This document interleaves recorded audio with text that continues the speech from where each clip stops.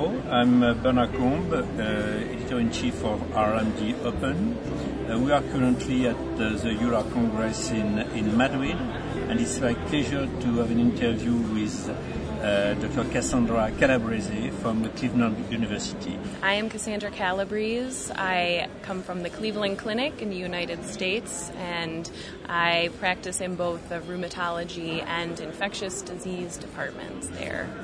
And Cassandra and her group have published in RMD Open an interesting paper on checkpoint inhibitors, and she also have a presentation during EULAR on this topic.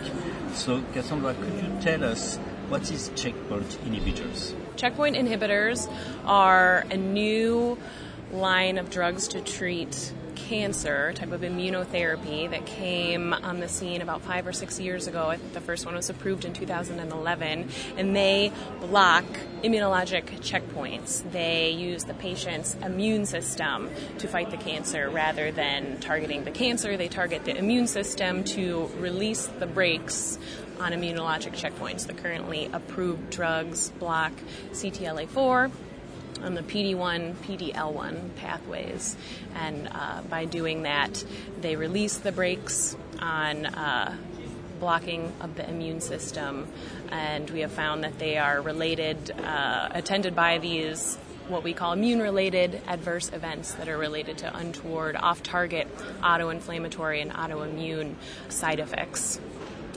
And checkpoint inhibitors are licensed now in several cancers. Are they valid in any cancer or some specific ones? They are now, at least in the U.S., approved for, I think, 8 malignancies, and there's one CTLA-4 blocking agent. The rest are PD-1 or PD-L1, and in melanoma, they are approved in combination, a CTLA-4 blocking agent and anti-PD-1. And originally, they were approved for refractory end-stage, stage 4 tumors, and now they are starting to be approved as first line in lower stage malignancies, and I think moving forward, they will be approved for a variety of other malignancies, mainly solid tumors, at earlier stages of cancer. And you have reported that some checkpoint inhibitor could induce autoimmune disease. Could you tell us more about that? Yes, starting with the early clinical trials, phase 1, 2, 3, they found a variety of what we call immune-related adverse events, or IRAEs, that are felt to be related to the checkpoint inhibitor and are autoimmune or auto-inflammatory disease. We call them that, we're not exactly sure. Results of the drug manifesting in any organ system, most commonly colitis, inflammatory colitis that very much resembles like an inflammatory bowel disease, skin manifestations ranging from psoriasis to vitiligo to dermatitis, endocrine manifestations, hyperthyroid, hypophysitis. These were all reported to be quite common in clinical trials, ranging from mild to severe and life-threatening, and even causing death, in particular in the gastrointestinal IRAEs.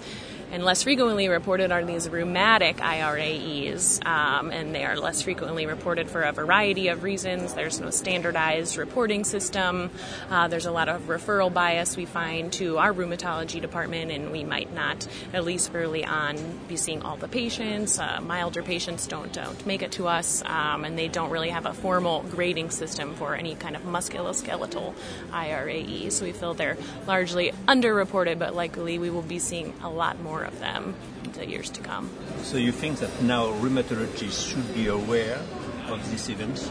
Absolutely. It is crucial that we as rheumatologists be aware and work with oncologists for a variety of reasons, with one important one being that, at least in our experience, the majority of our patients had to discontinue, in some instances permanently, their cancer therapy because of the rheumatic symptoms. So I think that's quite serious, and they're also quite symptomatic and in a lot of pain, and treating them appropriately and working with oncology will be quite important for rheumatologists.